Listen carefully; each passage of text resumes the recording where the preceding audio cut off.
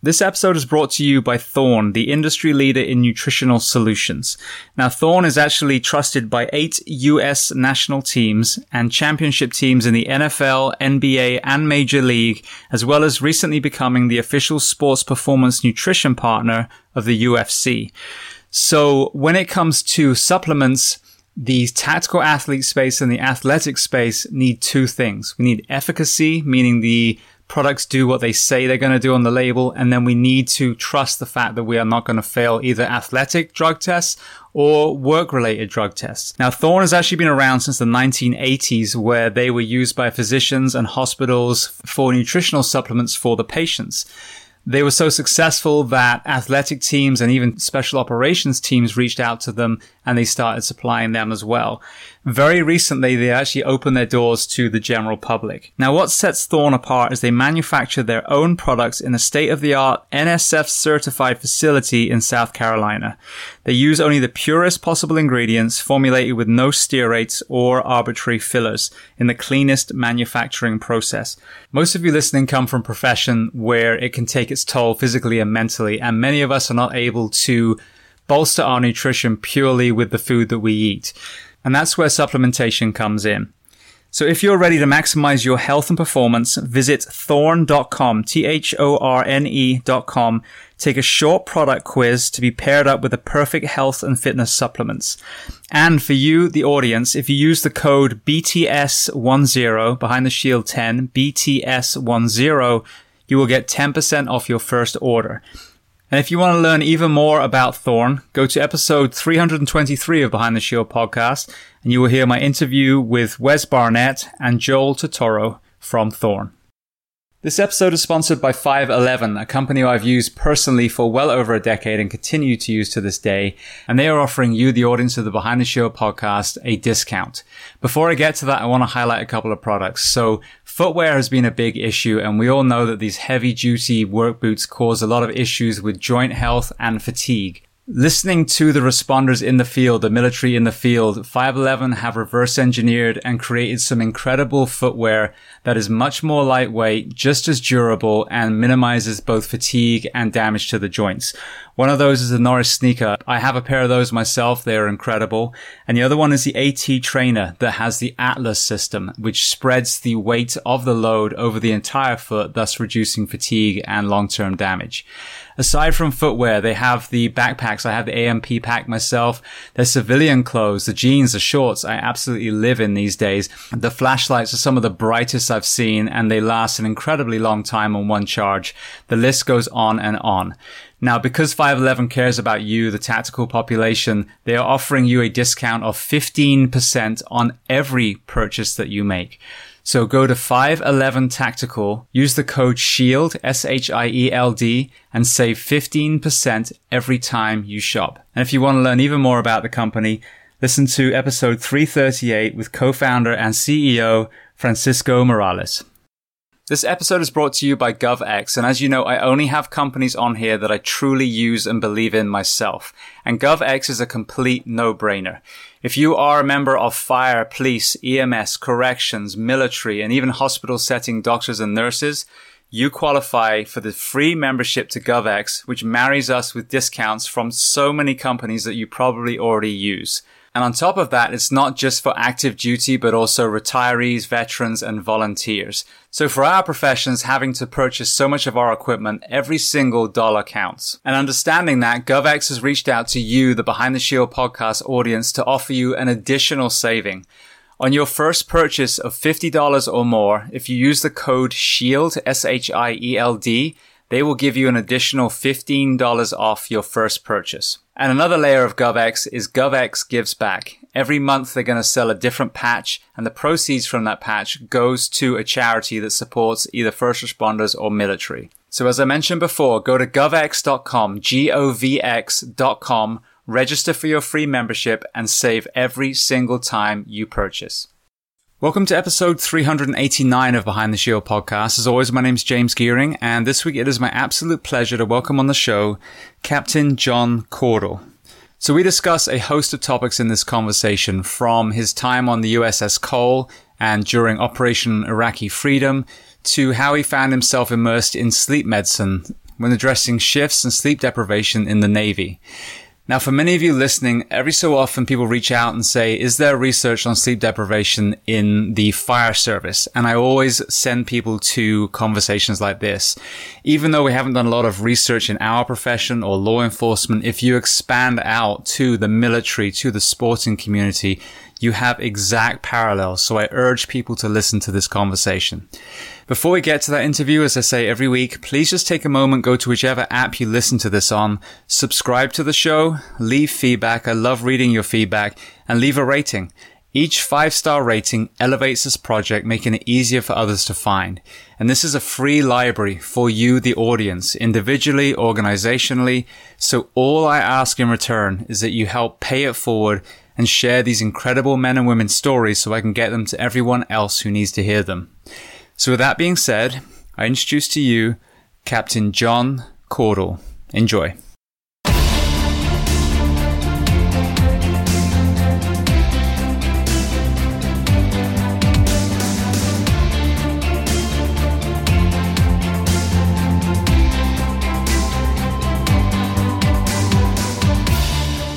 So John, I want to start by saying thank you so much for taking the time to come on the Behind the Shield podcast today.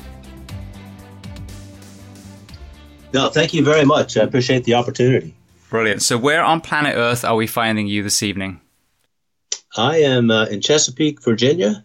It's about 60 degrees outside. Just had a nice walk and just enjoying the weather in the fall. Beautiful. Well, this is election evening, so I'm so glad that we're having an intelligent conversation instead. So thank you for this. All right. So I'd love to start at the very beginning chronologically. So tell me about where you were born and then what your family dynamic was, what your parents did and how many siblings. Okay. I was a Navy brat. So born in Knoxville, Tennessee. My father was in the Navy for 30 years. And so we moved all over the place from Virginia, Pennsylvania, Nevada, California. Settled back in Rome, Georgia, which was his hometown. My mother was a school teacher. And when my dad retired, that was about time for me to figure out what I wanted to do. And I was in Rome, Georgia, and I kind of decided I wanted to go somewhere else. And my recollection was my dad offered me the basement for $500 a month, eat dinner with the family every night, and be home by 10 o'clock every evening. Or join the Navy. And so I filled out my application for the Naval Academy and got accepted. And that was sort of where I launched my my Navy career. Beautiful. Now, what about athletics? Were you a sportsman when you were a kid? No. I made multiple attempts to play different sports, all of which ended badly. Including scoring the winning basket for the wrong team in the church basketball league. So I shifted to Glee Club and singing and did that. My grandfather had advised me when I went to Annapolis that the Glee Club is really good. And it turned out to be the best thing that I could have thought of. They traveled even the first year when normally you don't get to travel. So we traveled all over the states doing recruiting tours. Did some special events there, and then have found ways to do that, throughout my life in different choral groups. So that was sort of my outlet there, and studied ocean engineering, and then decided to go into the surface Navy, drive on surface ships and the nuclear power pipeline. Beautiful. Well, you mentioned about being given an ultimatum, Cellar or Navy, which is interesting. Prior to that, had you dreamt of doing anything else as a profession? Not really. I think not necessarily. It wasn't on my priority list. I was in a rock band, and that was eating up most of my free time. And my dad pretty much put the application on the table and said, "You can leave the house when you fill this out." And so that's what I did. I know the Navy was all I knew since I was a kid. So did that. At one point, I looked at medical school, and then I came home for some time and spent a weekend with a doctor and followed him around and realized that those are the only people that sleep less than in the Navy, and decided that I wasn't looking at that for the right reasons. So I re-upped and went back to ships again. Beautiful. It's funny that sleep would be a focus for that decision, and obviously a big element of your work later in life. Yeah, it was that. And I mean, what a demanding, he was a heart surgeon. And so just the thought of that level of responsibility just sort of overwhelmed me, I think. But that was definitely part of it. He told me, be here at 5 a.m. And you'll leave when I leave. And both nights it was pretty late. So cut into my free time. All right. Well, then what about when you were in the service doing, initially going through the glee clubs, did that ignite any flame for you to be a professional musician and transition out of the military, or did it kind of actually reinforce you staying in? No, I certainly wasn't really that good. It was just more of something I enjoyed, and it was sort of a free time sort of outlet. But it was good to have something to do, as a hobby. To kind of relax after work. But no, I've always enjoyed it, but it's never really looked into it as a profession. Right. So then what about as far as, job description within the Navy? What was the kind of route that you took specifically? So it was basically surface ships. At the time, we had nuclear-powered smaller ships. Now it's just aircraft carriers. And so essentially in the Navy, when you come out of the academy, you have really four main choices. You can go surface ships, you can go nuclear submarines, or you can go aviation and go to flight school, sort of the Pensacola Top Gun type path. And as part of your time at Annapolis, you spend about maybe a month each summer looking at each of those. So they send you out on a submarine down to flight school. You get a taste of all those different areas. But my dad was on multiple ships, and that's kind of what I knew. I decided pretty early on that I'm not a fan of altitude nor speed. So flying planes, every time I went up, I got airsick and didn't like it. So that really wasn't on the list. And submarines go underwater, so that was off the list. And so surface ships was it, kind of the whole time. And then I had decent grades, and they kind of recruited pretty heavily for nuclear power, which is another post sort of a year-long training pipeline.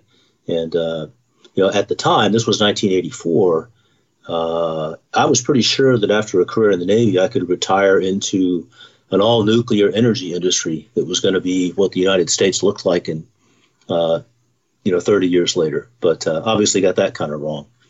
But it was good path. It taught me a lot of good engineering practice, and it certainly led to some opportunities, in other places as well. Right. Well, then early in your career, when you didn't have much rank to kind of, have us pull, what did the shifts, what did the sleep deprivation element, and how did that factor in when you were a young seaman? So coming out of the academy, the first interaction was the nuclear power program. And you go to school basically for 6 months, which is kind of like sort of a graduate level college environment. And then you went off to what they call the training prototype. So essentially it was like a fake ship with all the bells and whistles that you stood watch in and operated the equipment. And in that one, it was shift work. So that was my first experience, where it was pretty much 12-hour shifts. You worked 7 days from 7 a.m. to 7 p.m. Then you had like 24 hours off, 36 hours off. You came back in, went noon to midnight for 7 days. Then you had a couple days off, and then you went from 7 p.m. to 7 a.m. for 7 days. And then you just sort of crashed for a 4-day weekend and then started all over again. And that went on for 6 months. So the result was you were just tired all the time.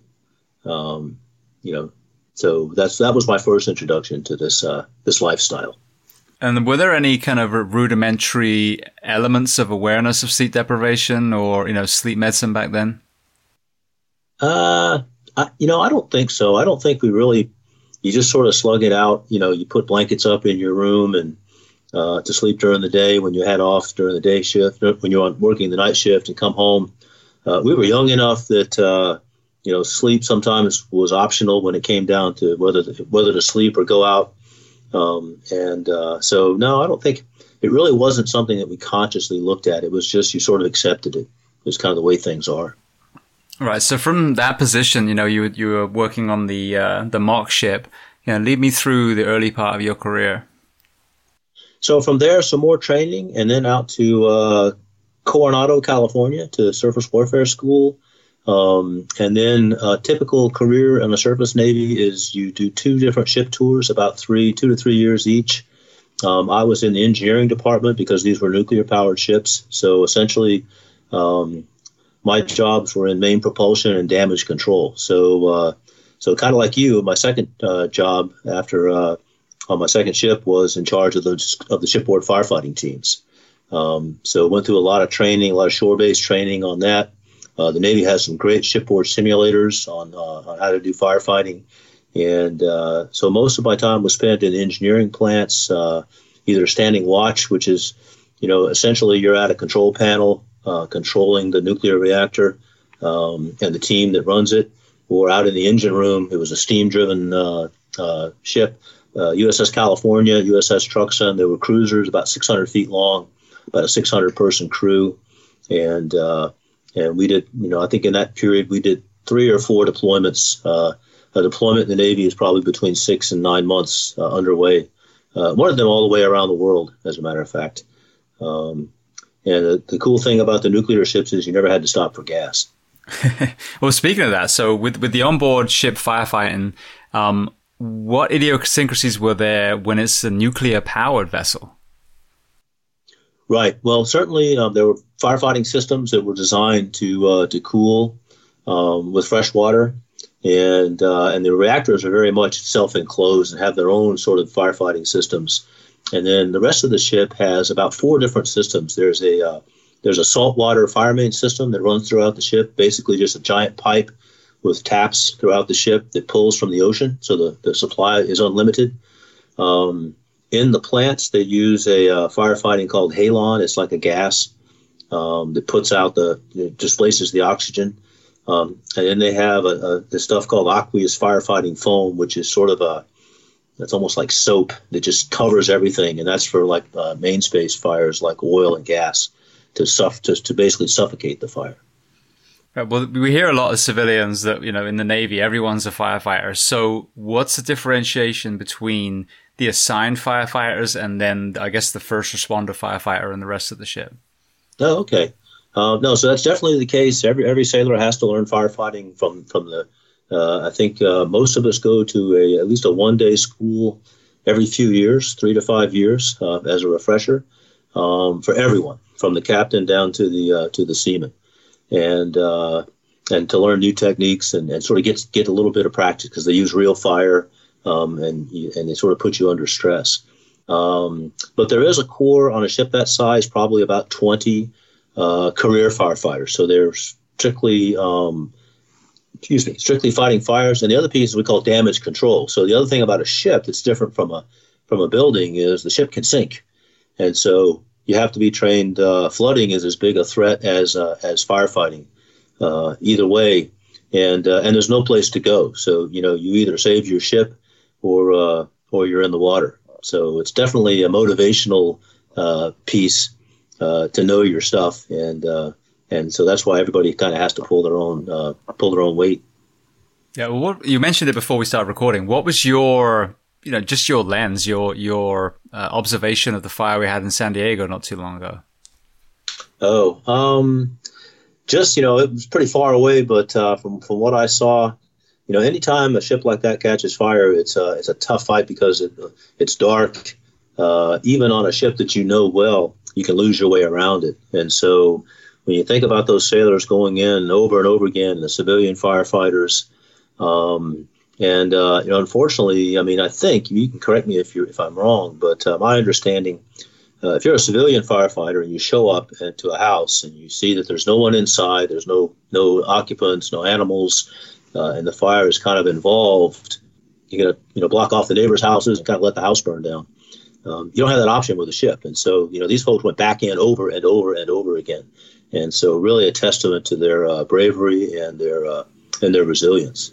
Yeah, absolutely. Well, I know I heard you in one of the interviews talking about doing an exchange with through NATO at a German Naval Academy. So tell me how that came about. Oh, okay. So after that, that's when I had my phase where I thought I might want to be a doctor or do something else. But as my sister said, I was simply too lazy to look for another job. So the Navy offered me a applied for a program for graduate school overseas and didn't get in, but they offered me an option, graduate school or overseas. And, I was single. I had been done a lot of deployments, and I said, I'd like to go over to Europe. So the funny thing was I took French all through the Naval Academy, and I asked to go to France. And then in the Navy, you get these things called orders. It's just a message that comes out that says you now detach from this ship and go to this station for your next 2 years. So I got orders to Germany, and I called my personnel. They call it a detailer. He's the person who cuts orders, sends you places, and manages the community, right, to make sure your career is tracking, and he fills all of his jobs. And I called him from a little island called Diego Garcia, which is in the middle of the Indian Ocean. And I said, hey, I'm excited to go to Germany, but I don't speak German. And he goes, yeah, you do. And I said, no, I'm pretty sure I don't. I should know. I would know. And he goes, oh, crap, hang on. And you hear some typing in the background. And he goes, you took French, didn't you? I said, yeah. He goes, okay, well, what if we sent you to Monterey, California for 9 months to learn German and then 2 years in Germany? And here I am on my third, 7-month deployment, and that sounded pretty darn good. So literally got back on a Friday, drove to Monterey, and started class on Monday from scratch. My German was sort of Hogan's Heroes. And the Navy has a very nice program called Defense Language Training, where if there's a need for linguists, it's an immersion program for 9 months for German. Remember, this is back before the wall came down, right? So there was a need for that skill set. And so I was an exchange officer with the German Navy for 2 years, which was a really, really mind-opening experience. So that was when it was still separated east and west?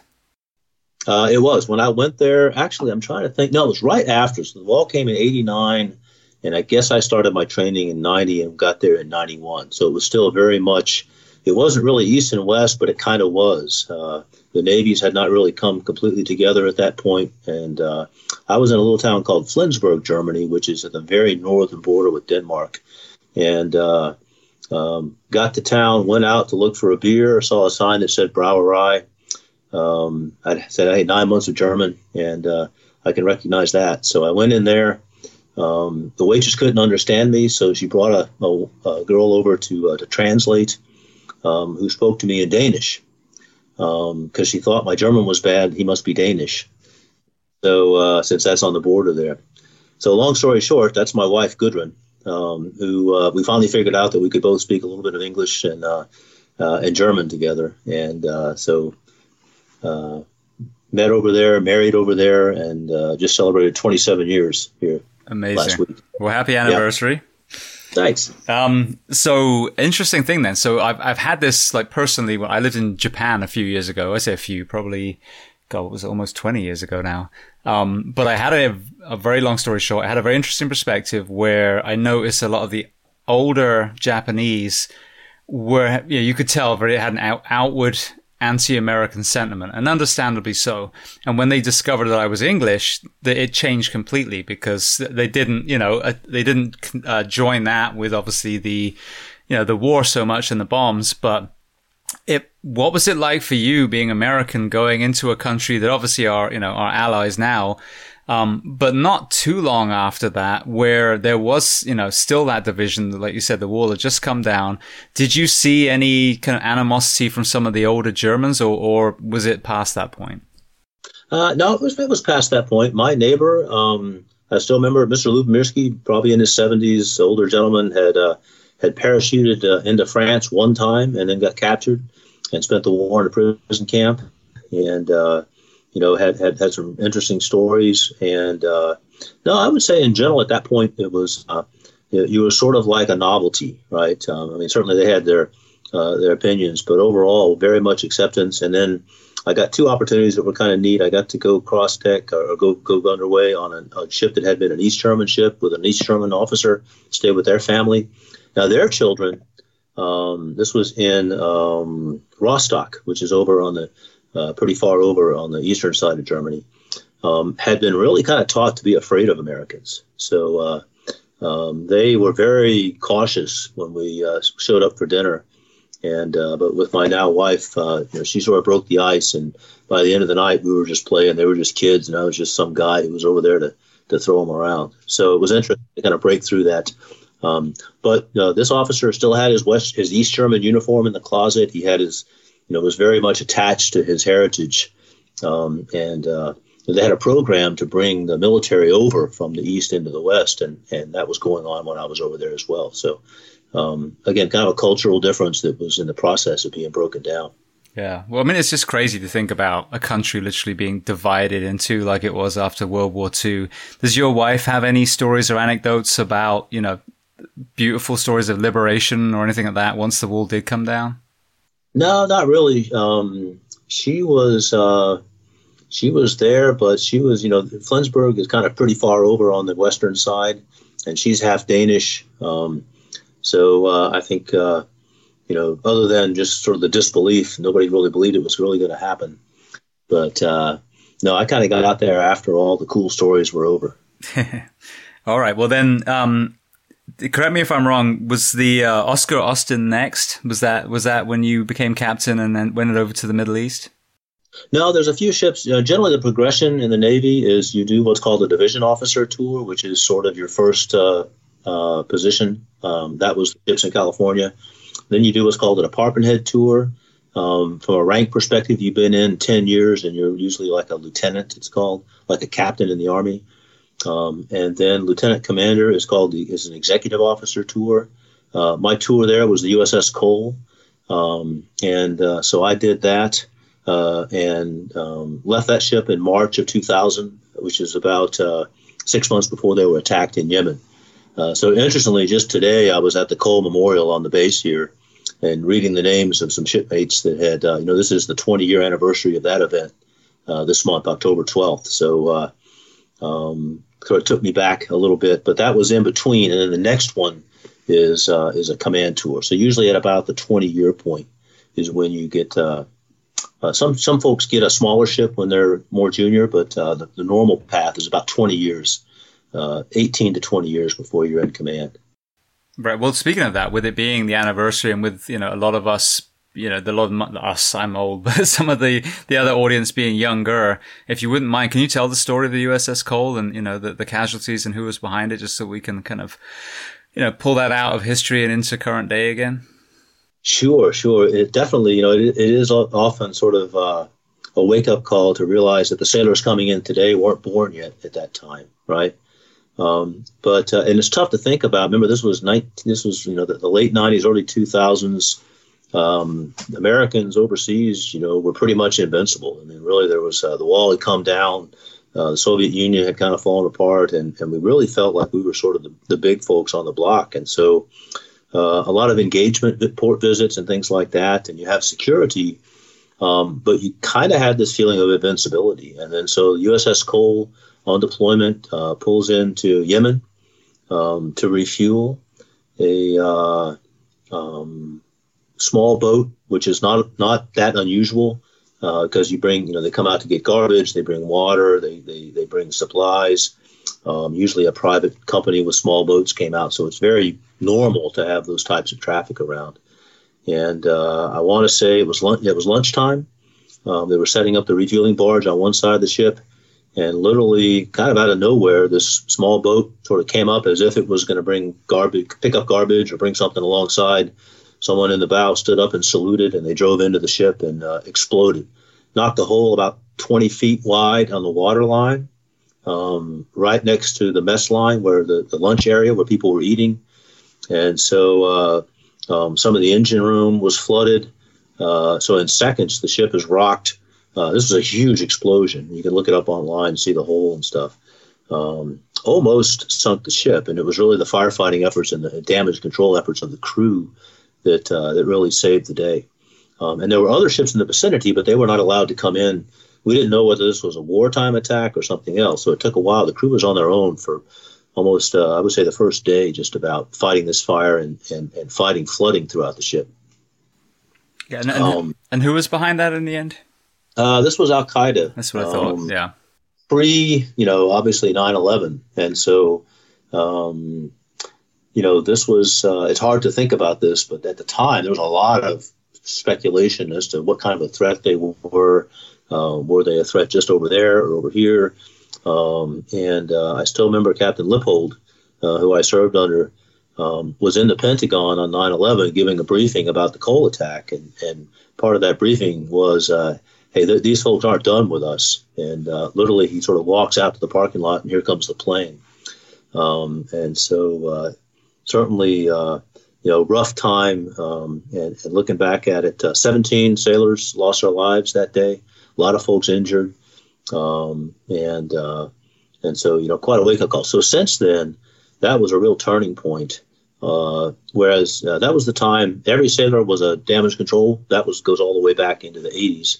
But after Cole, every sailor became a force protection asset with training in guns and with more training. And so a larger portion of the crew became very proficient in weapons training and self-defense and things like that.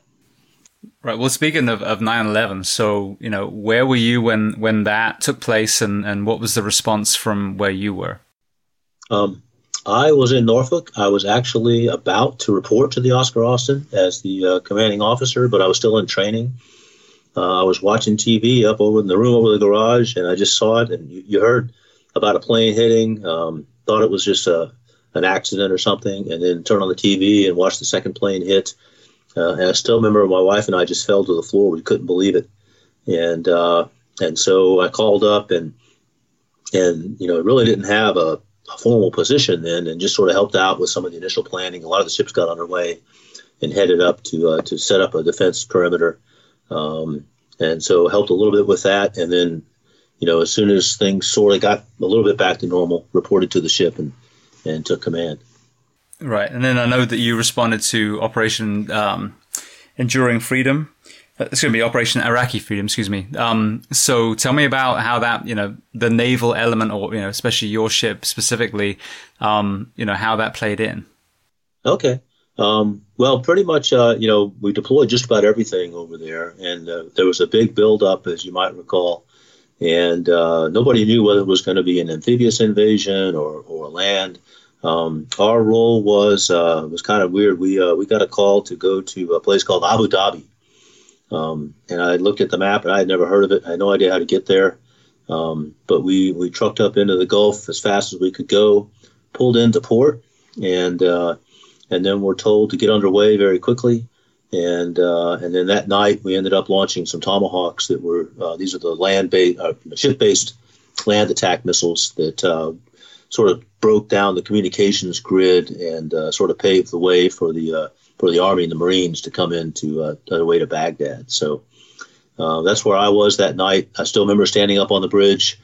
There were ships probably so close you could walk from one to the next as far as you could see.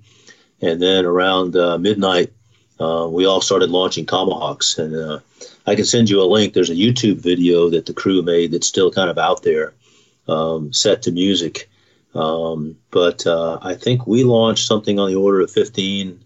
There were several hundred that night. But what was kind of cool is they all went through the same flight path to go up the river to Baghdad. And so we launched a bunch, and then we went down to look at our radar, and there's literally 150 little dots moving up towards Baghdad.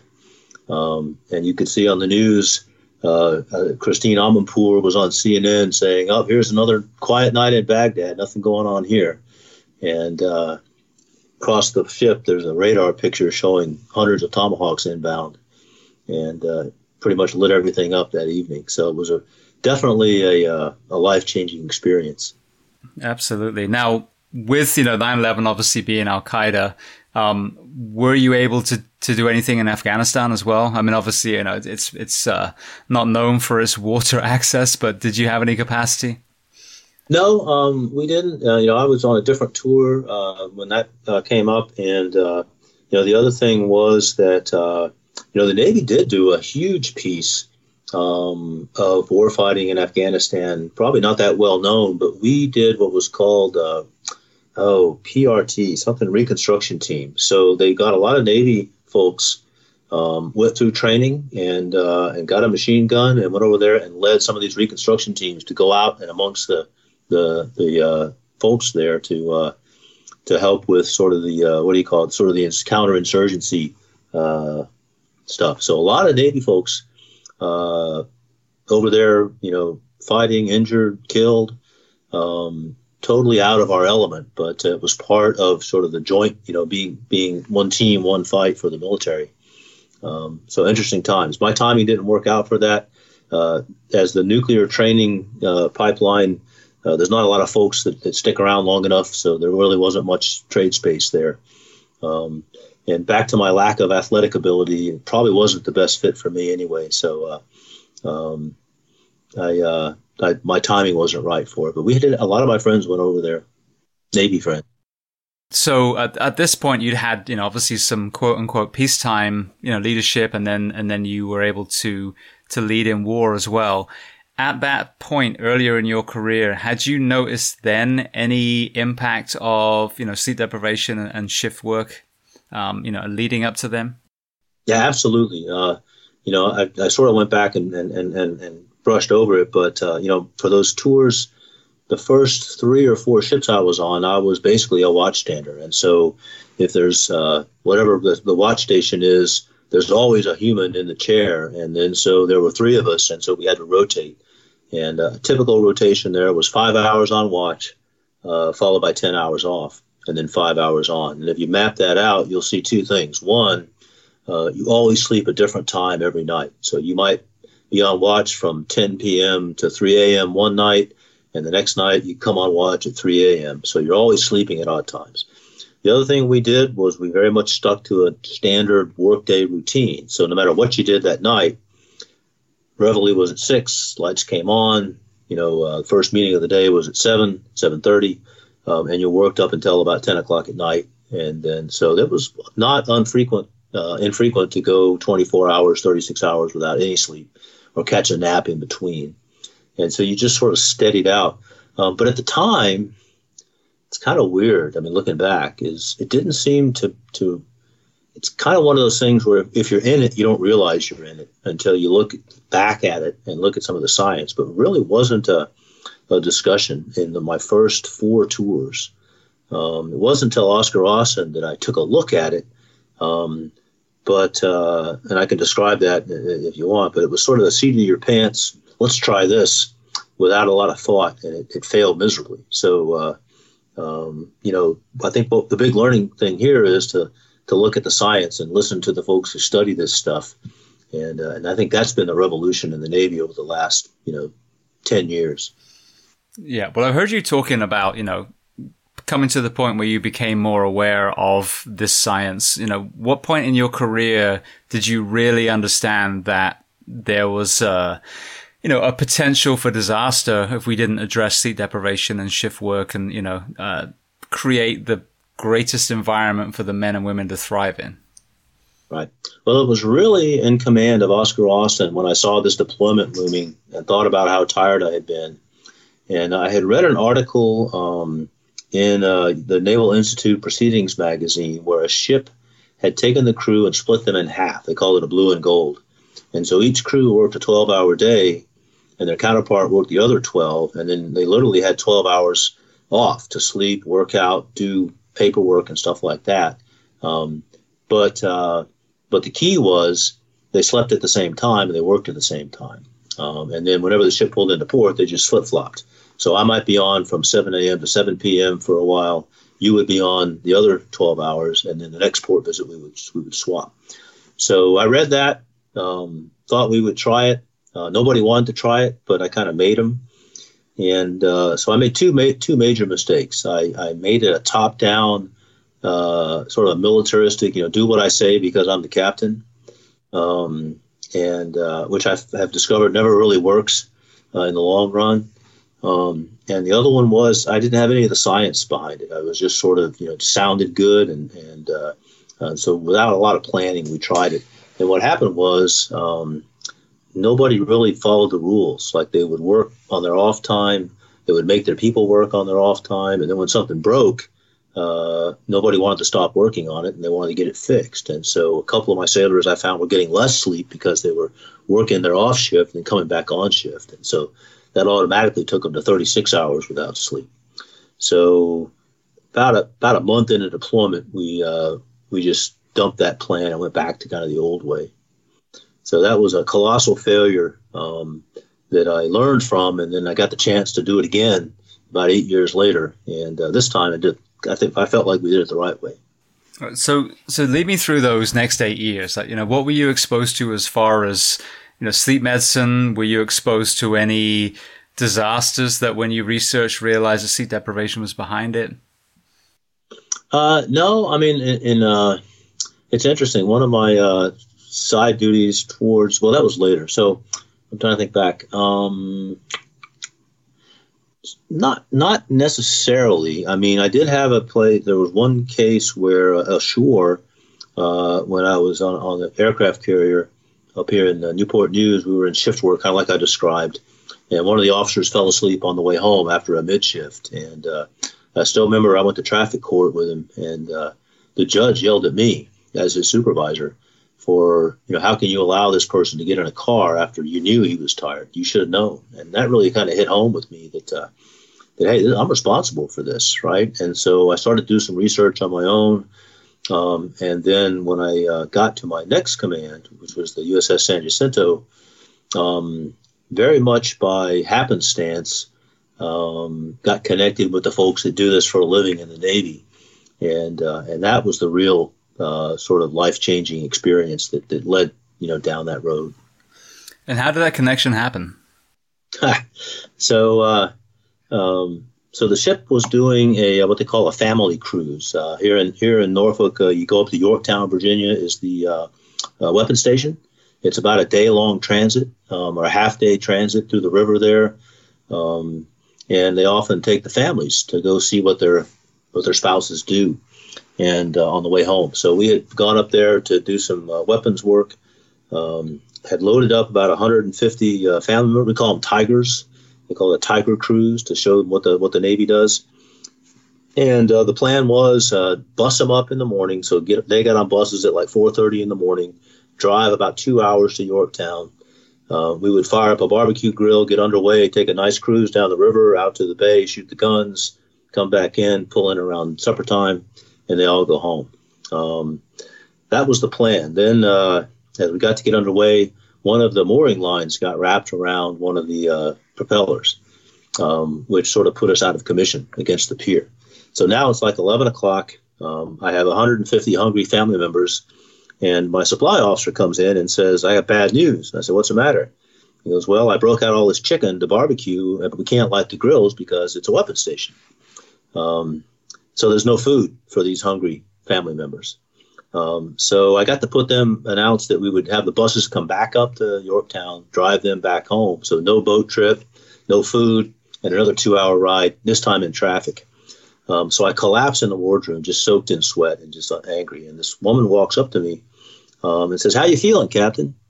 And I probably answered her in ways I shouldn't have. And, like a sailor. Like a sailor. And she goes, no, seriously. And she held out this little card with a stress continuum of green, yellow, orange, and red. And she says, where are you on this card? And I said, I'm depressed, angry, and sad. And it had little words in there. And she goes, well, I can help you because my name is Leanne Braddock, and I run the Navy's operational stress program. And my son is on your ship. So that was the connection. One of my sailors' mother ran the Navy's program for operational stress. So through her, very quickly, I met Dr. Anita Shattuck, who is one of the Navy's leading experts on sleep research and science. And they were looking for a ship to experiment with this new watch bill that was based on science. And so they forwarded me the brief and the plan. I signed up for it, and then we did a kind of a unique watch rotation for the entire deployment, and took notes and got feedback from the crew, and that was sort of the start of things. All right. So what did that shift rotation look like? And then initially, was there any pushback from leadership and or the crew? So the initial one we did was, it was kind of weird. It was 3 hours on, 3 hours off, 3 hours on, and then I want to say 15 hours off. I can't do math. I think that had 24. And everybody hated it. The 3 hours off, you just sort of piddled around and went back on. no, maybe work out, then you got to take a shower. And so very unpopular. And then one of the chiefs came up and said, chief petty officers in the Navy are sort of the senior enlisted, they're the more seasoned. And so they pulled me aside and said, sir, this really sucks. We got to change this. And so all we did was we shifted the 3-hour periods to be at the same time every day. So if you and I were standing watch and there were 2 other people, I might have the 6 a.m. to 9 a.m. And then you would come on at 9 a.m. to noon. And then there would be 2 other people. I would come back on at 6 p.m. to 9 p.m. So sort of back to that model that we had before, but this time built around the watches, the 3-hour watch. So what immediately happened, like within days, is nobody was tired. Everybody was getting some sleep. 3 hours, it's like driving a car, right? I can get in the car and drive 3 hours. That's way different than driving 5 hours. And it's certainly way different if I haven't slept before the 5-hour trip. So within days, it was just like you flipped a switch and people were more alert. The next thing we did was we got rid of kind of the daily routine that woke everybody up at the same time, because I had people that would stand watch every night from midnight to 3. Well, you don't want them to have to get back up at 6 a.m. So we shifted their workday to an offset, and their workday would be like noon to midnight, or maybe 3 p.m. to 3 a.m.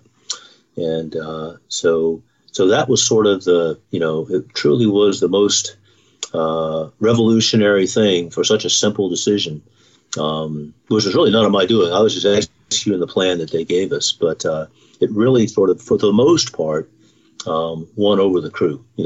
Like everything, if it's new, it automatically stinks for some people. And so I had some folks who were very against it and even tried to undermine it. But overall, it was very well received. Beautiful. Well, where did that lead you next? So that led me to sort of publish with Dr. Shattuck an article and some papers on it, to build sort of to kind of give feedback for the Navy to work with it, and then to sort of just spread the word when I got to the next job, which was at the staff where the ships all work, where the ships all work for an admiral there who runs all the ships. Right. So at what point did you start kind of becoming more entrenched in the actual sleep medicine? So the cognitive acuity, the long-term effects, those kind of elements outside of just observing whether the crew was seemingly more awake or not. Hey, that's a great question. So it was sort of an evolution. So the first part was a revolution. It was, let's change this to get to be better at the daily, day-to-day operations. It wasn't until really Dr. Shattuck started to share some of her research where she was looking more at the long-term effects and the midterm effects. I think it was 2015. I got to participate in the RAND Corporation, did a great study on sleep in the military.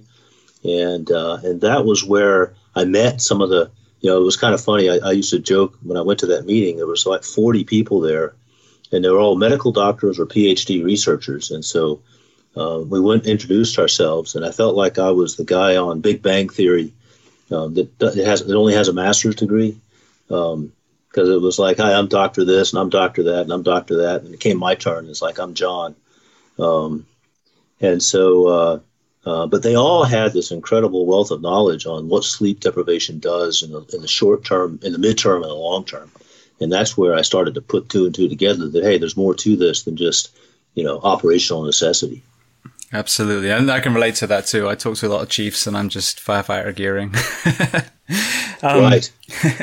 So, well, as you started learning more, did you then retroactively look at some of the potential dangers, for the lack of cognitive acuity, and then some of the long-term dangers, especially in the more career naval personnel, and seeing the effect of longevity and maybe even not even reaching retirement? I can't really claim that level of research. I retired from the Navy.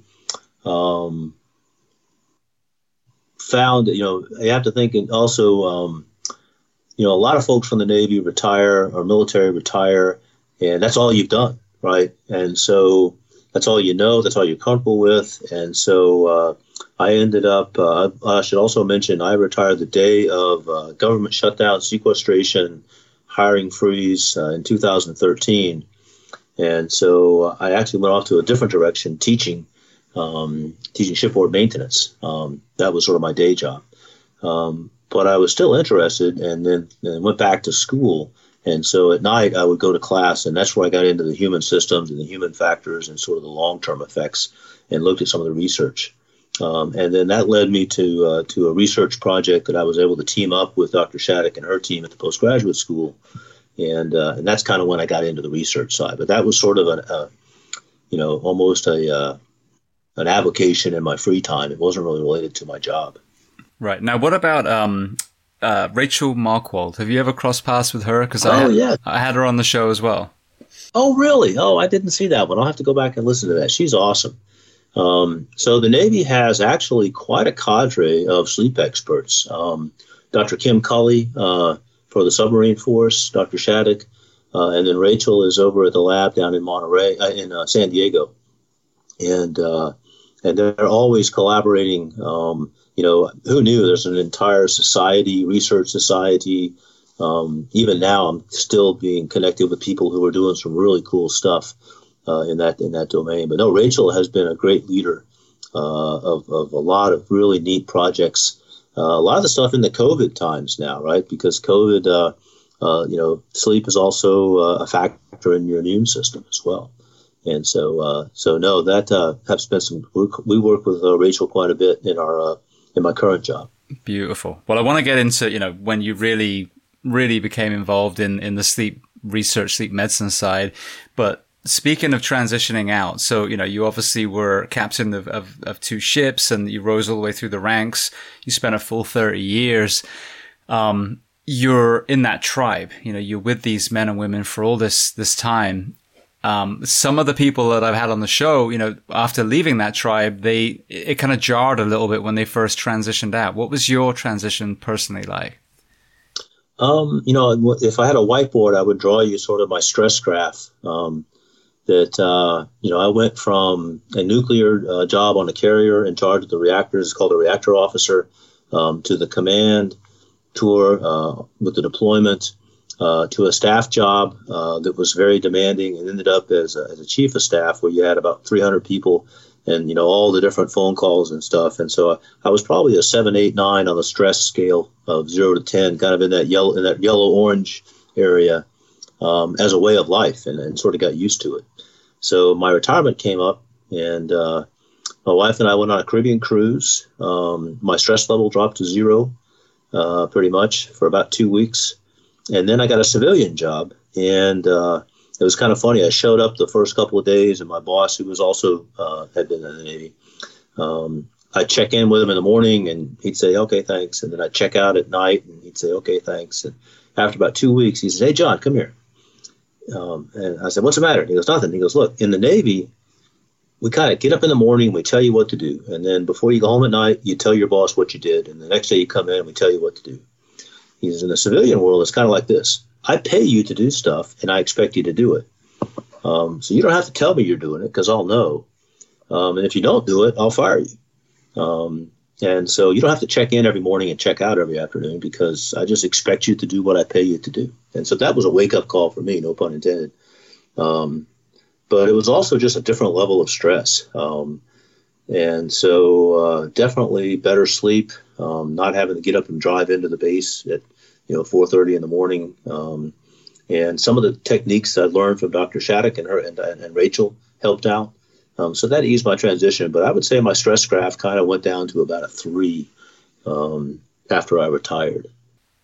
Yeah, well, I heard you talking about, towards the end, trying to educate people on the effects of sleep deprivation. And, obviously it sadly took a tragedy before it really took hold.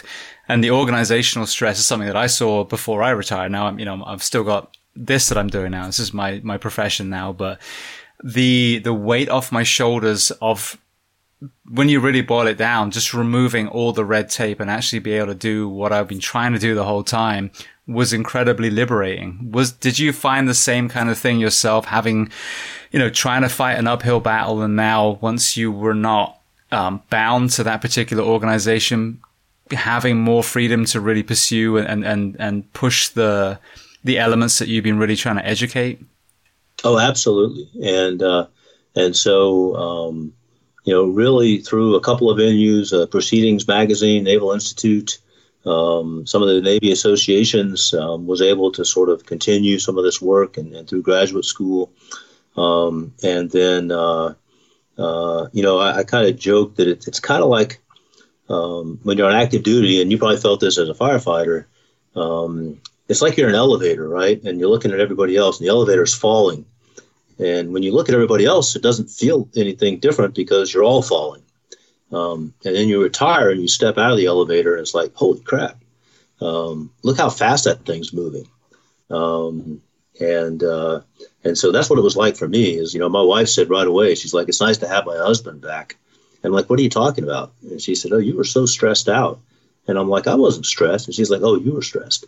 And so interestingly enough, I was out of the Navy totally for 6 years, and now I'm kind of back in as a civil servant. And it definitely has been a change.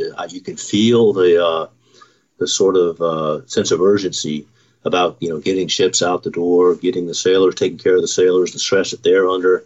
And so that's been, I have to say that my stress meter has probably gone from a 3 back up to about a 5. Just by being back in that environment, even though I'm not the one in uniform going on the ships and dealing with it all, but just the pace is just different.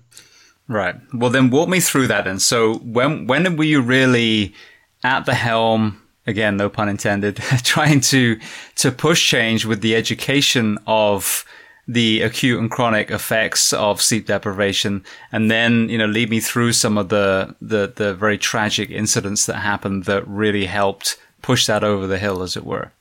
Right. Well, just to be clear, I was never really at the helm. I was sort of, I was in a leadership position, but, this wasn't the Navy's focus back in 2012, 13. There was the Porter collision that happened that I investigated. That was one of the investigating officers. It happened at 1 o'clock in the morning. And looking back, we really didn't focus on fatigue as a factor. It still wasn't, oddly enough, culturally, it wasn't so much on the radar. There were some overtures towards the research, but as with any big organization, it's really people grew up one way, and that's the way they kind of incorporate their training for the people coming behind them. And so there was still a culture of, hey, I sucked it up, you can too.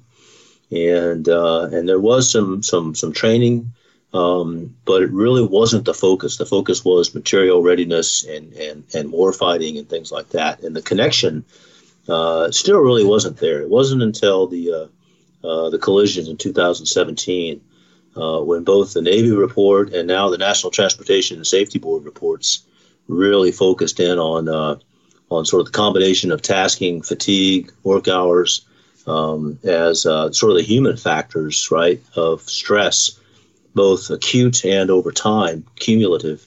And they kind of said we have to change this. And so to the Navy's credit, the comprehensive review, it's called, really took a hard look at some of these cultural challenges and drove some pretty robust policy changes in a very short time. Right. Well, expanding outside the Navy, correct me if I'm wrong, the Exxon Valdez was a sleep deprivation, at least part of the element, and then also one of the nuclear incidents too. Is it Fukushima? Yep. It really, when you look at it, I think that the NTSB has fatigue. They have like a top 10 hit list, and fatigue is always up near the top of it. So the Exxon Valdez, you're right, the reactor, there's several incidents, whether it was that, maybe it was a combination of that plus either drugs or alcohol. But fatigue, if it's not a causal factor, it's very often a contributing factor. And, the other thing that came up when I was talking with Paul Kingsbury with the Institute podcast is that in the very professions where you can't afford to be tired because you need to be at your best, those are the ones where you're the most tired. So doctors, firefighters, policemen, the officer of the deck on a ship. And so that was kind of the real sort of jarring thing for the Navy, was that, hey, that has to be part of the culture. And so they pretty quickly adopted the circadian watch rotation that Dr. Shattuck's research had been supporting in Rachel. And that's now the case on pretty much all Navy ships underway, is some version. Certainly they have to be different depending on the ship's mission, but pretty much every ship in the Navy has some version of what they call a circadian watch rotation.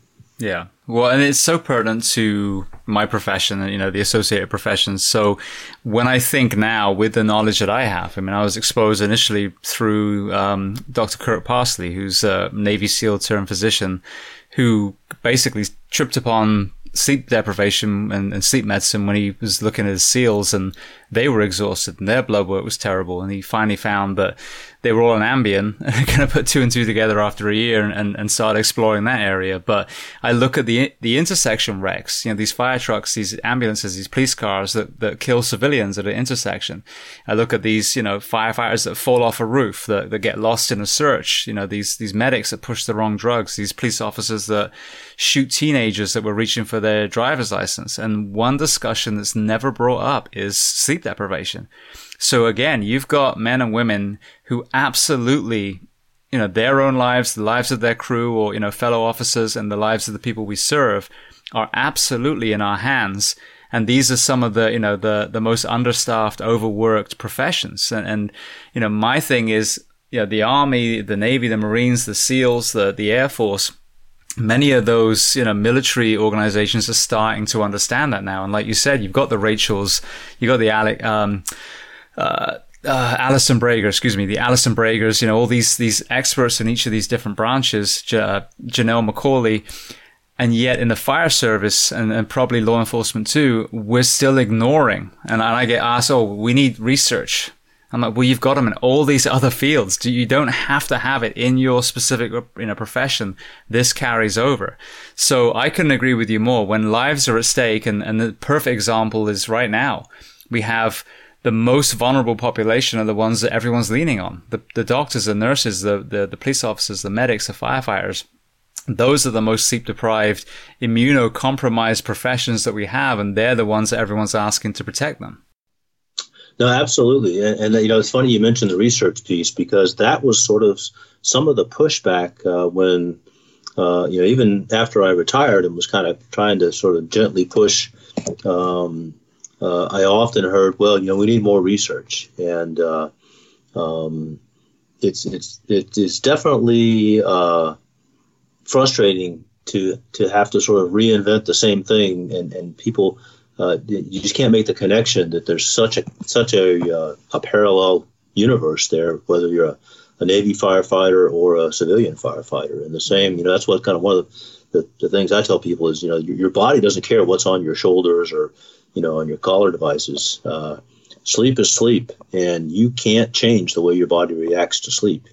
There's also kind of a false narrative you can train your way out of it, right? If I just train myself to stay awake longer, then I'll be able to stay awake longer.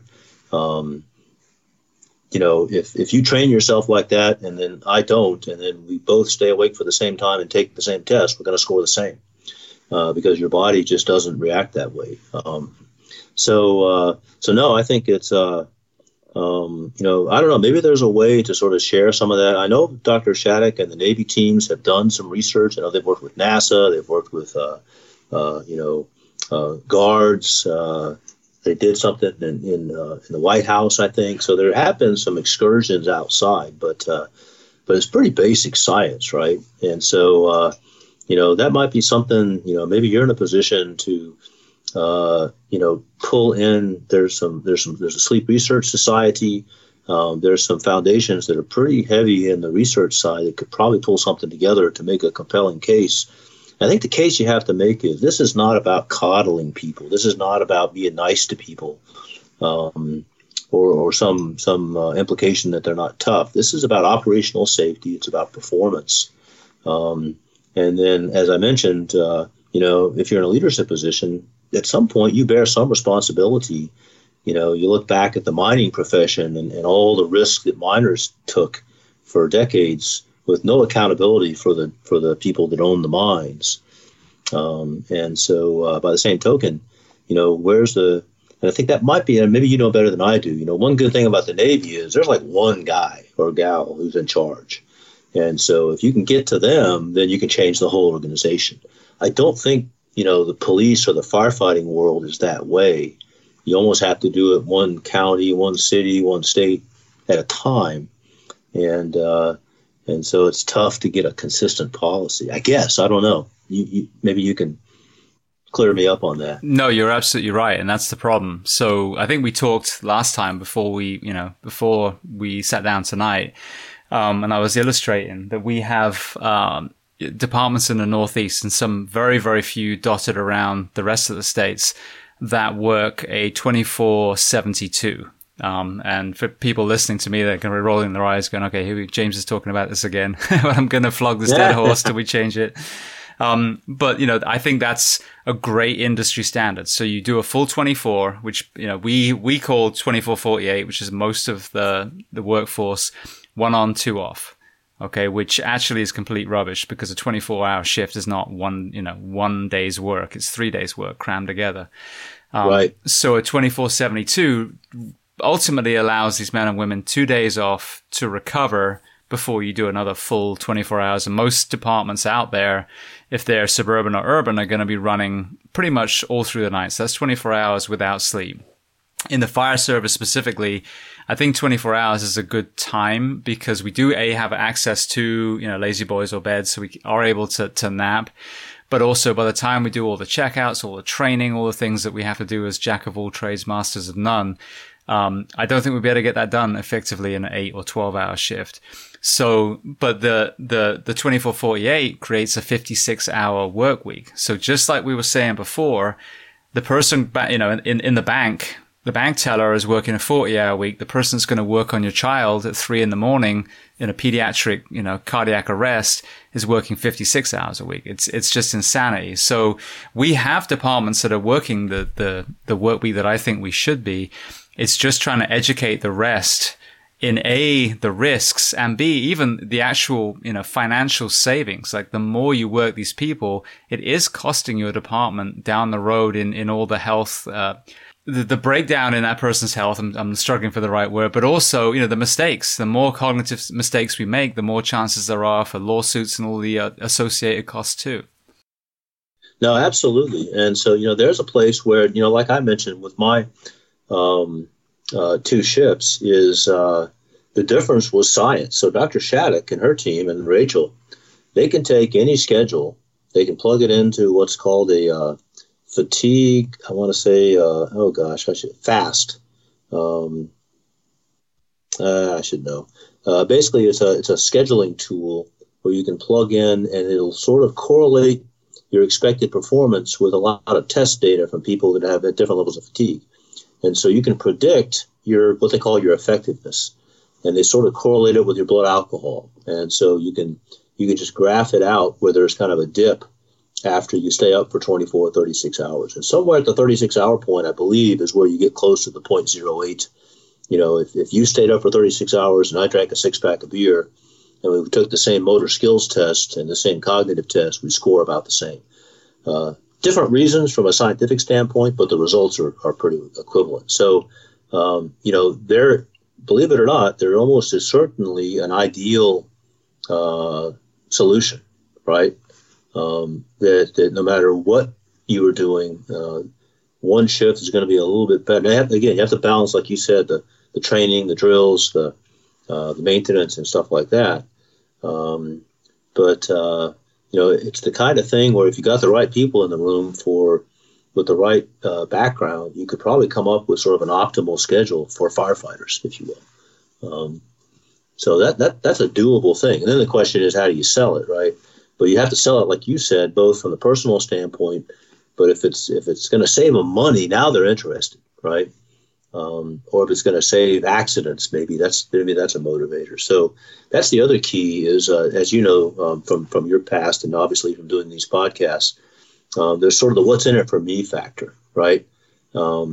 Like I've seen so many senior naval officers look at the circadian watch thing and kind of say, well, I'm pretty smart. I didn't think of it. So there can't be much there. Well, it's because you haven't studied it and you haven't thought about it. And usually after about an hour with Dr. Shattuck, you watch the light bulb come on. They're like, oh, no, I didn't know. I didn't think about that. And so it is sort of it's amazing what you learn when you realize that you don't really know what you're talking about. And you're talking to someone who does. So maybe there's a way, to collaborate there and see what the best. I know one of my friends did a schedule that was, I think there were 4 shifts, and they did 12 on, 12 off for 4 days, which is 48 hours. And then they had 4 days off. And then they came back and did the opposite. So, noon to midnight, and then 4 days off, and then midnight to noon. I think there was like a hospital shift, which seemed to work pretty well, I think, because like you said, 12 hours is a lot different than 24 as far as your wakefulness. Now, in the Navy, we haven't done that, usually because everybody's afraid that if you give the sailors 4 days off, they'll get in trouble, right? So there's always sort of this sort of wild card factor. And, on the shipboard watches, there's challenges with a short 3-hour watch if you have to do training and drills on watch, right? So there's always other factors that might drive you to a different solution.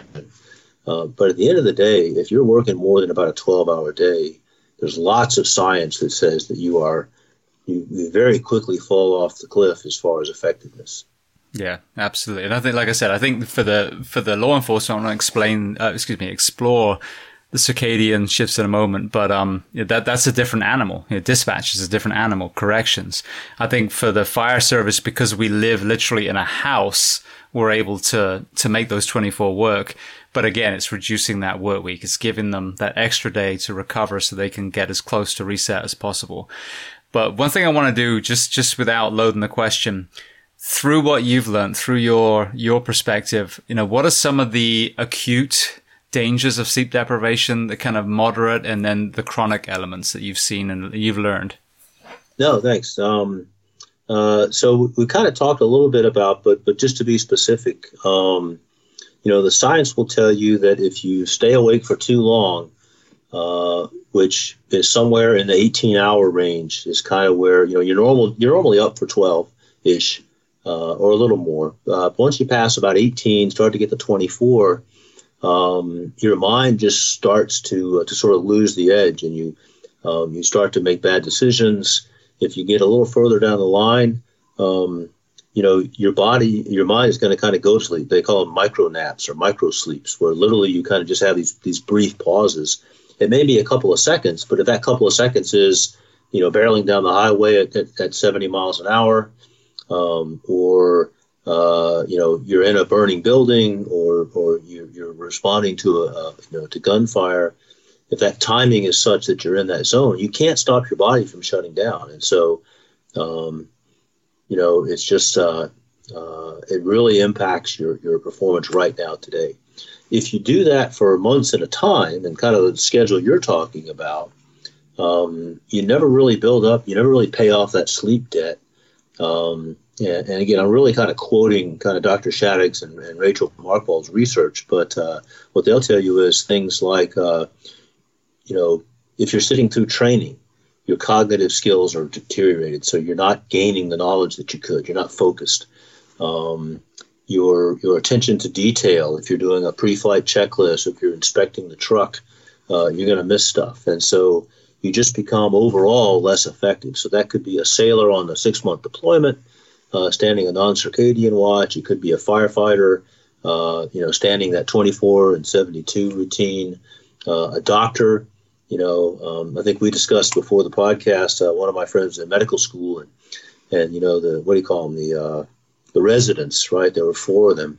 So they were working a sort of 12-hour, 12 on, 48 off. But then one of them quit. So now it's 3 people. And then the third guy was going to quit, and there was such pressure to stay because if he quit, the other 2 went to basically what we call a port and starboard, sort of a blue gold, and they're all either 12 on, 12 off or something like that. And they would have died. They would have just worn themselves out. So it definitely over the long term can really start to impact just your ability to learn, your ability to focus. Mental health, there's some great studies on the correlation between sleep deprivation and stress, between sleep deprivation and suicide. I know you've talked with Robert Sweetman, former SEAL. And you're right, the SEALs have figured this out, right? Their body is the weapon, so they have to keep it sharp. So they're more likely to, if they're not working out, they're probably sleeping, because they know they have to be up to go fight the war at night. And so that's where I think, in the long term, you start to look at sleep deprivation, stress, suicidal behavior, destructive behavior. It's all kind of tied together. And then you look at the long term, sleep apnea for folks in the military is pretty common. It's actually, when you do your disability checkup, it automatically puts you at 50% disability. So a lot of folks go through that, get the CPAP machine. But there's science that shows that, you're more prone to disease, things like diabetes, being overweight, blood pressure issues, and even I think there was one study where they had a higher incidence of cancer for shift workers. So definitely some detrimental effects. But, again, it's tough to capture that. And in the military, I'm sure you're the same way. You'd like to think your boss is concerned about what's going to happen to you 20 years from now, but they're really not, right? They're worried about getting the job done today. And sometimes at the sacrifice of what happens in the long run. Yeah. Well, thank you for that, because you've nailed, several elements that I have brought up before. It's definitely not new. And obviously with Robert, and I want to thank him again for connecting us, but we talked about this as well. But I get all these people from the sleep world, and it's something that I, again, was only exposed to about 6 years ago myself. So I'm not banging the door screaming, why don't you understand? I'm understanding that we weren't taught this. We weren't aware of this as a culture and certainly as a profession. But the diseases that you just mentioned are the things that are killing my brothers and sisters in my profession. So it's not just one thing. It used to, with the cancer thing, there's a myopic focus on, it's the carcinogens in the smoke. That's what's killing us. Let's wash our gear. Is that a factor? Absolutely, it's a factor. And you should wash your gear, and you should shower, and you should wipe your skin down after a fire. But my last department hardly saw any fire, and we lost person after person after person to cancer. And then with the mental health side, we have a suicide, a pandemic, in the first responder profession, in the military. And again, this is one of the things. And the SEALs are a perfect example. They lose people all the time, and it's horrendous. And that's the thing that's not talked about. It's not just the things that we see. It's not just the things that we did. It's the sleep deprivation element. If you're not able to rest and recover, injury is a foregone conclusion. So until we address the sleep, all the other things that we're talking about, honestly, in my opinion at least, are secondary to this fundamental, part of the human experience, which is when the sun goes down, the organism that is the human naturally sleeps until the sun rises again. And as soon as we work against that with shifts, with artificial light, we are pushing ourselves further and further towards disease. No, absolutely. And, 2 points that you made there. You talked about the, suicide and, the other piece that we're finding. So now in my new job, it's called a human factors engineering psychologist, even though I'm not really a psychologist. But the specialty is human factors. Mental health becomes kind of a discussion item because back to that doctor, if you lose someone, then somebody else has to pick up that work, and there's no person to replace them. Aside from the fact that you care about the individual, but as an organization, you can't afford that either. And so, the caregivers, we see this on our ships, the chaplain, the corpsman, the counselors, they're the ones that bring it upon themselves and take that home with them. One of my good friends, is a therapist who retired because he said, I was just seeing too many patients with some level of, PTSD, destructive behavior, and I just felt overwhelmed and I couldn't help them. and I was taking it home, and it became too much. And I said, I just can't, I can't do this anymore. So we see some of that. And I could certainly see the the first responder. You see some terrible things, and then go home, take a shower, and come right back to work. And it's like, well, how's this affecting me, right? And so I think that is sort of where we're starting to learn a little more, but it's all connected, like you said. And no, I think really you're absolutely right that if you start to get the sleep right, a lot of the other stuff kind of takes care of itself. Absolutely. Well, you wrote a great paper paralleling sleep deprivation with black lung. So I'd love to hear you expand on that. Oh, okay. Well, yeah, that was interesting. I had written the paper, and I can't even remember now. I think I was Googling, trying to figure out a title. And, if one thing I've learned from writing for the magazines is if they don't have catchy titles, they don't sell magazines, right? But when you look at the black lung, like I mentioned before with the miners, here's a work-related scenario that's causing people to die after they leave. And in this case, which I think is a little bit different, so it's maybe a bit of an unfair comparison.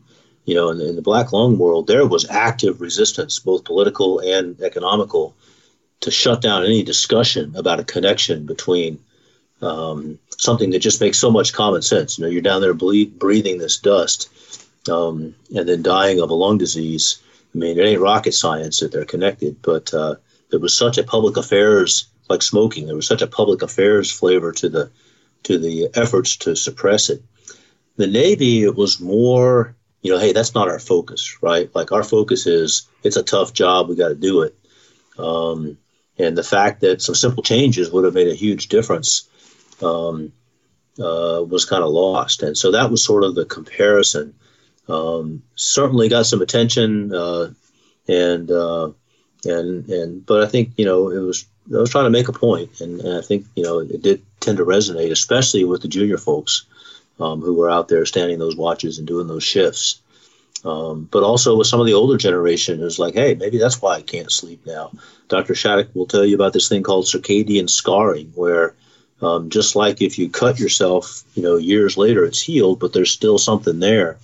If you go years with a broken circadian rhythm, you never recover. It's kind of like, why am I waking up at 5 a.m. the last 3 days? Because of daylight savings time, right? Your body takes a long time to kind of shift that. I think they tell you when you fly, it's like 1 day for 1 hour of a time zone change. So it's not something the body just quickly recovers from. And then over time, it literally leaves lifelong scars. No, absolutely. And it's interesting because you mentioned smoking. So obviously I just had an epiphany actually with smoking recently. So we now in 2020, one of the most beautiful things about the US is you really don't smell cigarette smoke very much anymore. Obviously, if you're a smoker, that's different. But in the general areas. But the reason why it kind of struck me is I was actually at Universal Studios where I work as a stuntman on the side, wearing the mask that I was issued by Universal. So a purpose-built, proper mask with a little, metal nose piece and everything. That's as good as any regular mask would be. Not a medical grade by any means, but and they have these little pockets where you can still smoke in the park, but they're kind of tucked away. And I was able to smell the ambient smoke from, 50 meters away. It was crazy. So it was kind of like a pretty good example of how those masks really aren't as effective as people are being led to believe. Because if I can, inhale smoke particles from 50 meters away, I'm pretty sure I can inhale and exhale virus particles too. But that aside, we saw how the cigarette industry opposed. They published false, literature that it wasn't harmful. Doctors believed that it was, healthy to smoke way back in the 40s and 50s. And so you would think that human beings would never be so, I don't know if corrupt's the right word, but it would be so inhumane as to keep trying to push something they knew their products were killing. But that has happened. And I think there's an element of that, like you mentioned, with some of the mining companies trying to push against the research of black lung. And even with this, like what I'm seeing now with the administrations in these counties and cities is it's the short-sightedness that, oh, it's going to cost more money if we, for example, staff these departments where these men and women can have more time off in between.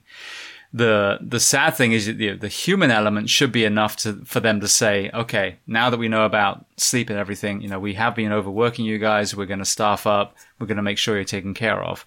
Sadly, that doesn't seem to be the case in a lot of places. So the next thing is, like you said, the fiscal side. But even then, there's a short-sightedness where what I have seen, in where I've worked, and I'm not saying this is everywhere, there seems to be this, I want to look good this budget year. I want to cut the budget. I want to get my Christmas bonus. I want to look like a rock star. And then I want to promote up. Instead of, I'm going to take it on the chin, but I'm going to invest in this department. So 10 years from now, they're going to save hand over fist too, because they're going to have a healthier department that aren't going to be dropping dead at the end of their career.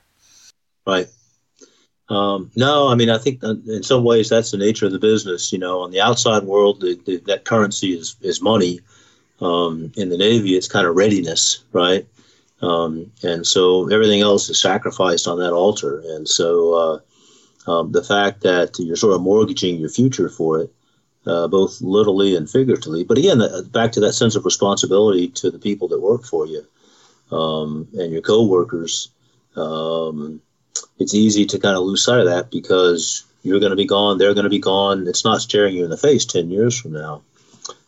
It's somebody else's problem. So I don't know how you change that mentality. But I do think there's certainly opportunity. We just continue to learn more and more about it.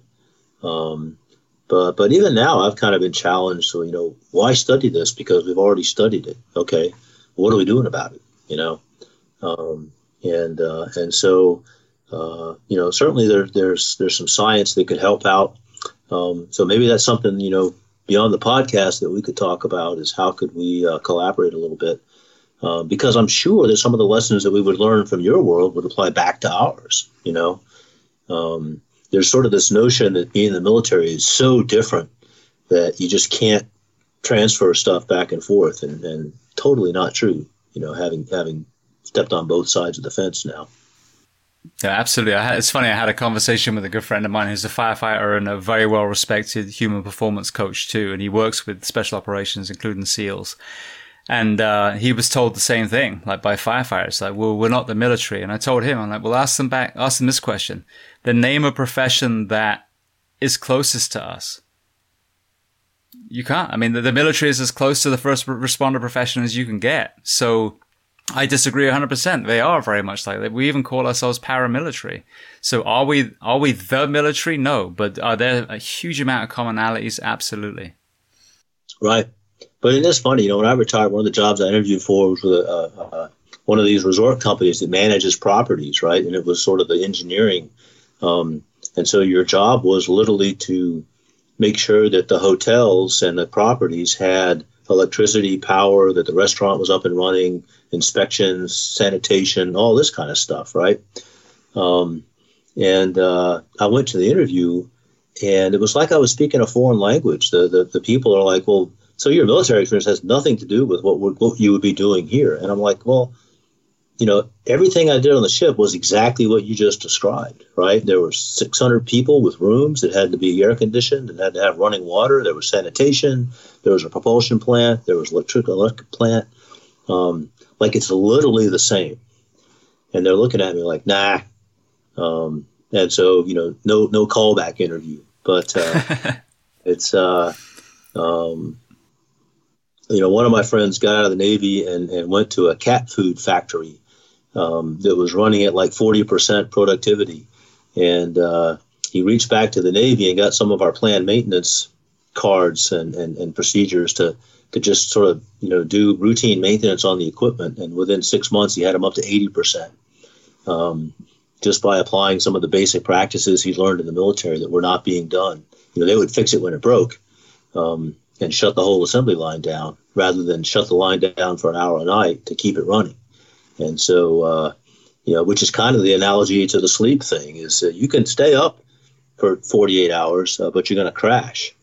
And so if you let yourself sleep, even our instruction says, hey, 7 hours a night, but also 5 hours a night and a 2-hour nap, sort of end up in the same place. So there's different ways to get to the same answer. Absolutely. And then that's a very valid point with the cat food factory. I love that. That's why I love talking to people like you. If we just stay in our little echo chamber, in our profession, we're going to do the same things we've always done. But when you start looking outside, so, I'm sure the people that owned that factory never thought about reaching out to the US Navy for the solution to their productivity. And that's how I see this. The more fields that we reach out to, the more humble we are in our own profession, the more we realize that, yes, there are different professions that have answers to our solutions. There are different countries that have solutions to our country's problems, but it takes humility to do that. Absolutely. Back, let's go back to your world, right? I mean, if one of the things that we discovered with our the Air Force's drone pilots was they were working, long shifts and then having to drive home. So they actually built a sleep room on the base.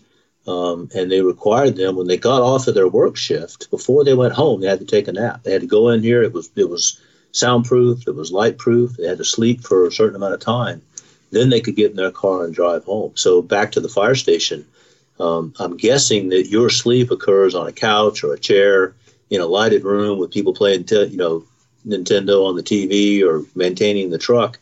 What if you had a dedicated, and not just a closet, but a room with comfortable sleeping, and admit that you're going to sleep as part of your workday, so that when my house burns down, you'll be ready to go, No, absolutely. And it's something that I've talked about a bit in the dorms. Like, there are ways of just waking up. So, you have a station that has, let's say, 3 vehicles in, a truck, an engine, and a chief, for example.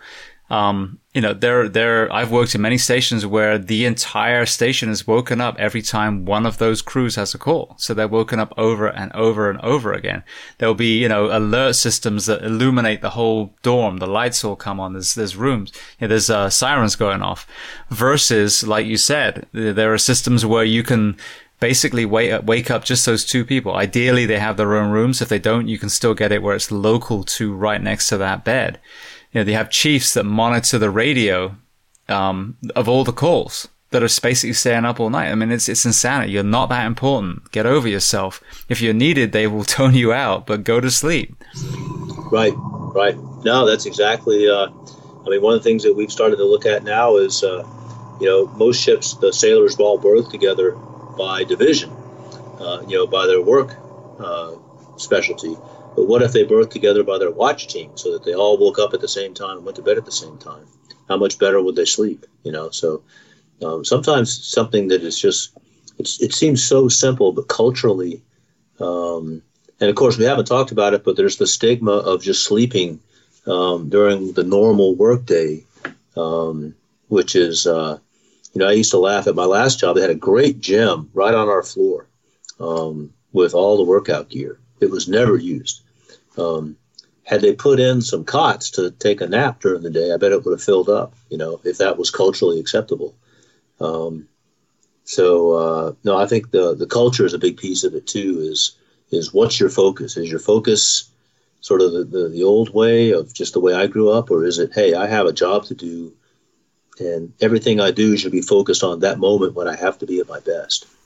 No, absolutely. Yeah. And that's the thing that we've seen in the fire service too. There are departments that will ban naps from, let's say 8 till 8. I've even heard of the UK fire service, I believe it was, if I'm not mistaken, even took the beds away.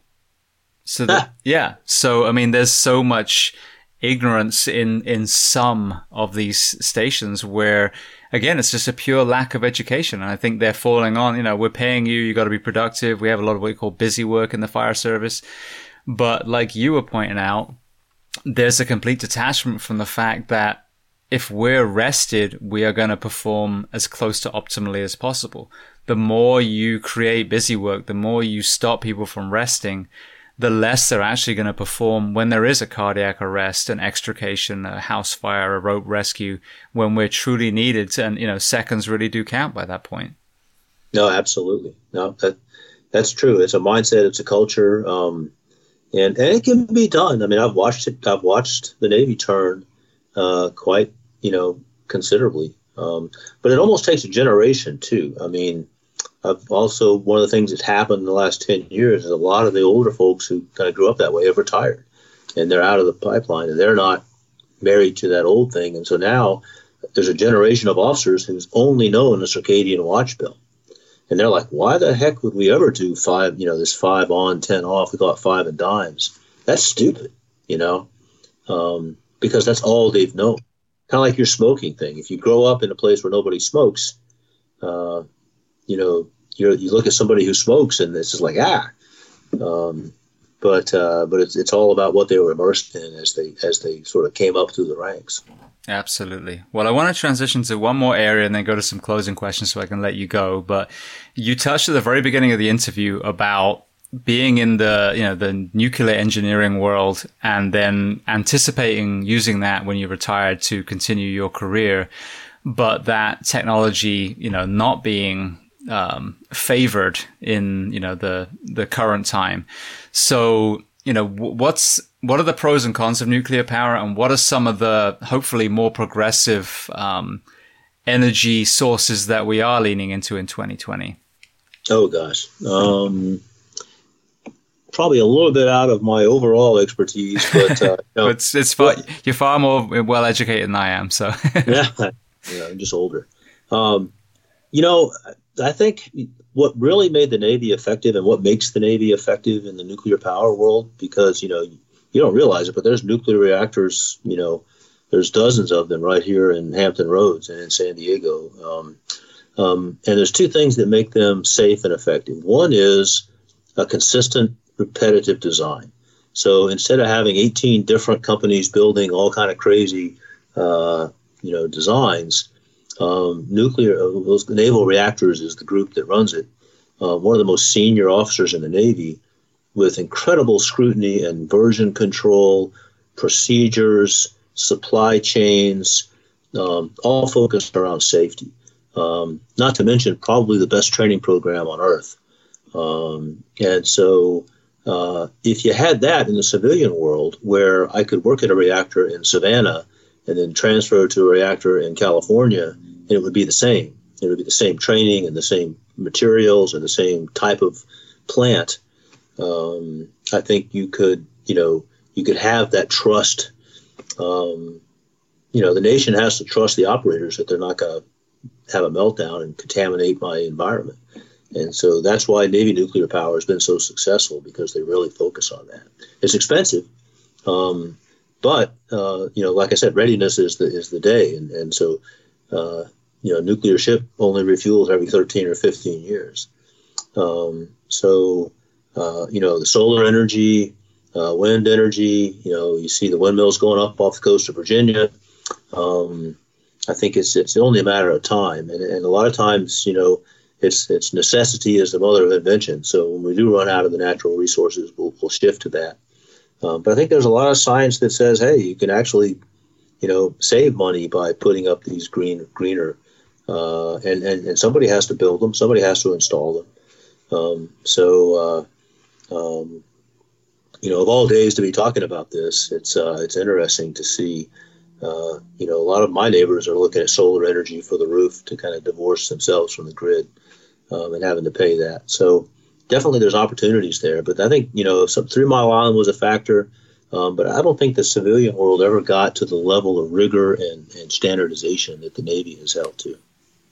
Beautiful. So basically, if they had the same strict parameters to work under, you think that nuclear could still be safe? I think so. I mean, there's other countries that have kind of followed that model. But again, there's still the risk of it's the likelihood versus the severity, right? When you look at risk management, and a good chunk of the world has decided that even the lowest likelihood is never going to get to zero, and it outweighs the severity of an accident would outweigh that, I guess. Yeah.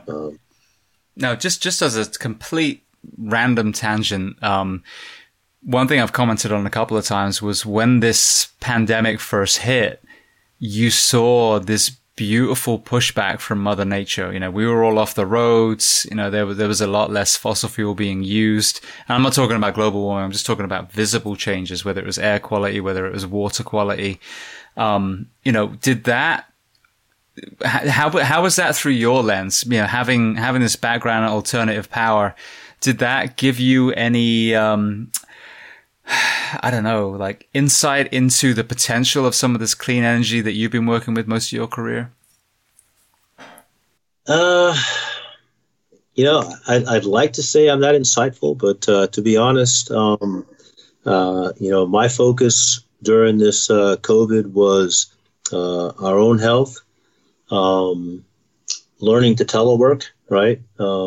Which definitely, you know, I certainly noticed the savings in gas from not commuting and things like that.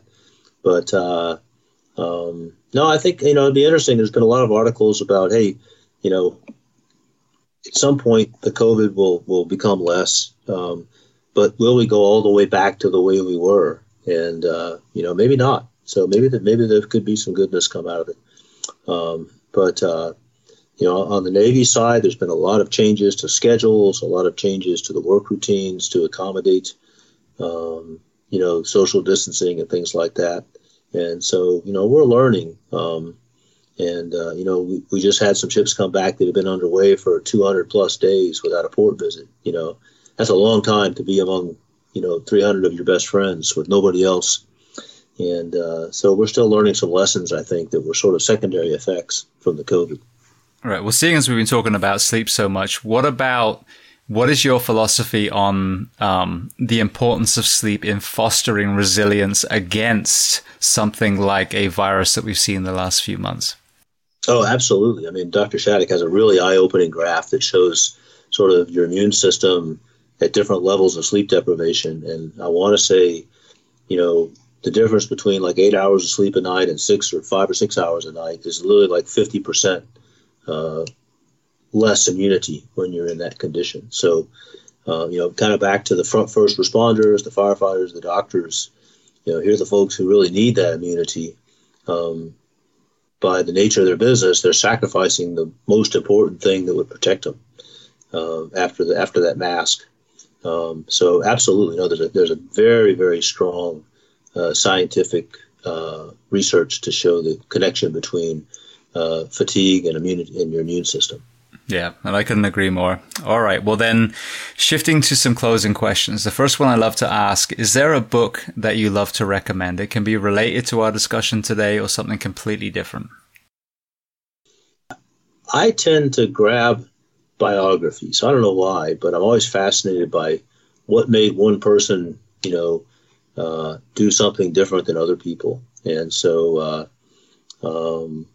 you know, so I think that's sort of the genre, more so than one particular book. If you look at my bookshelf, there's you know, everybody from Grant to Socrates to Bill Clinton to Ronald Reagan, some generals, some philosophers. And so I'm always fascinated by, you know, what made that person, what motivated them, what made them do something better than everybody else. You know, Michelangelo, gosh, what's the book? We did a trip around Italy one time trying to find all of his works that are hidden around Italy. And so, yeah, that would be, I would say more a genre than a particular book. Brilliant. All right. Well, then what about a movie and or documentary? Oh, gosh. Boy, you have this fault. I'm actually, you know, like sophisticated or something. You know, the movie that plays on almost a relatively endless loop in our house is Moonstruck. I don't know if have you ever seen that one? I don't know if I've seen it, but I know it's a Cher movie, isn't it? It's Cher. Well, it's a Cher movie and it's a Nicolas Cage movie. And there's just some every little nuance in that movie is just hilarious. So that one's one we watch all the time. That's one of our favorites. That and anything with Cary Grant in it, pretty much. is a given. Is there a person that you recommend to come on this podcast as a guest to speak to the first responders, military, and associated professions of the world? Yeah, there's probably three people that I would come to mind. You already had Rachel, Dr. Shattuck, that I mentioned. She's at the Navy Postgraduate School in Monterey, and she does a lot of these types of things.